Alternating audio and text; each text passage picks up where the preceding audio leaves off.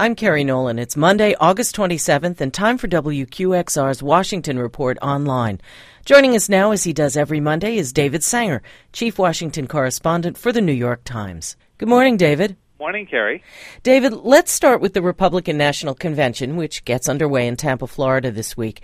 The approach of Tropical Storm Isaac has forced the organizers to revamp much of their schedule, including how presumptive nominee Mitt Romney is introduced to the American people. So how are they adjusting?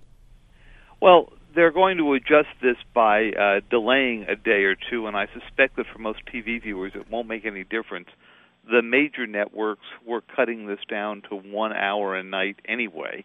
And so people who really want to follow it all are going to have to follow it either on cable or on the web. But I think that the interesting challenge for them is a different one. It's not time, it's content. The idea about the convention from the start was that it was the moment when Mitt Romney would begin to move from the positions he had to take to secure the nomination back to the center, as many candidates have traditionally done, so that they can appeal to moderate voters. I think that's going to be difficult for Governor Romney in these next few days, because by appointing Congressman Ryan, Paul Ryan, to the ticket, he has really cemented the sort of Tea Party wing of the party, but they're not going to let him move very far in his positions. And so it's going to be a very difficult dance to try to appeal to moderates who might be concerned about Congressman Ryan's positions on Medicare, or who might be turned off by some of the social issues that are embraced by the conservative wing of the party. The GOP's been pretty fractured over the past few years, particularly with the rise of the Tea Party. So what's it going to take to patch things up? Well, I suspect that by the end of the convention, you'll see at least a temporary patch, because most of the Republican Party is unified by the single thought of trying to get President Obama out of office.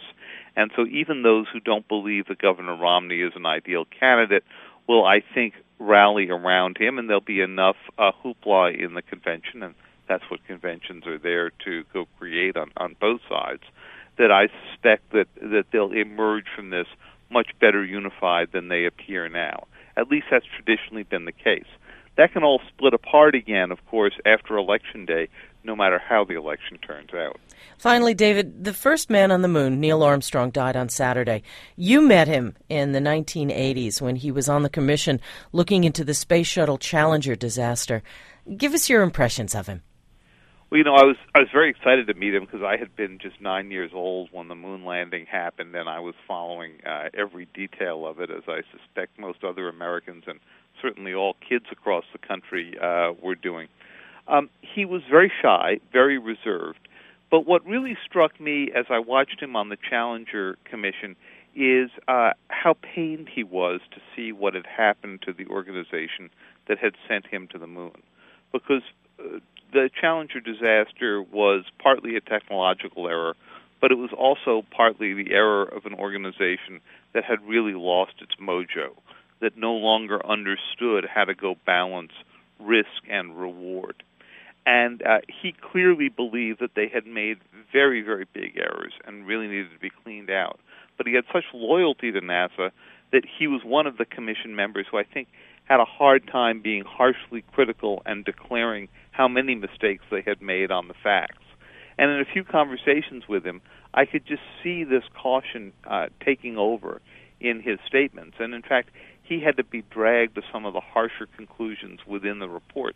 I thought it was interesting that when he did speak at the end of his life publicly, and he didn't speak very often, it was mostly to make the case that President Obama's space plan wasn't a plan at all, that the president had basically given up a mission to the moon that was supposed to be on the way to Mars, and he believed that much of what he had spent his life doing was being wasted away by politicians who couldn't understand the need to keep this dream going. Thank you, David. Thank you, Kerry. New York Times Chief Washington Correspondent David Sanger. I'm Kerry Nolan, and that's the Washington Report on Classical 105.9 FM, WQXR.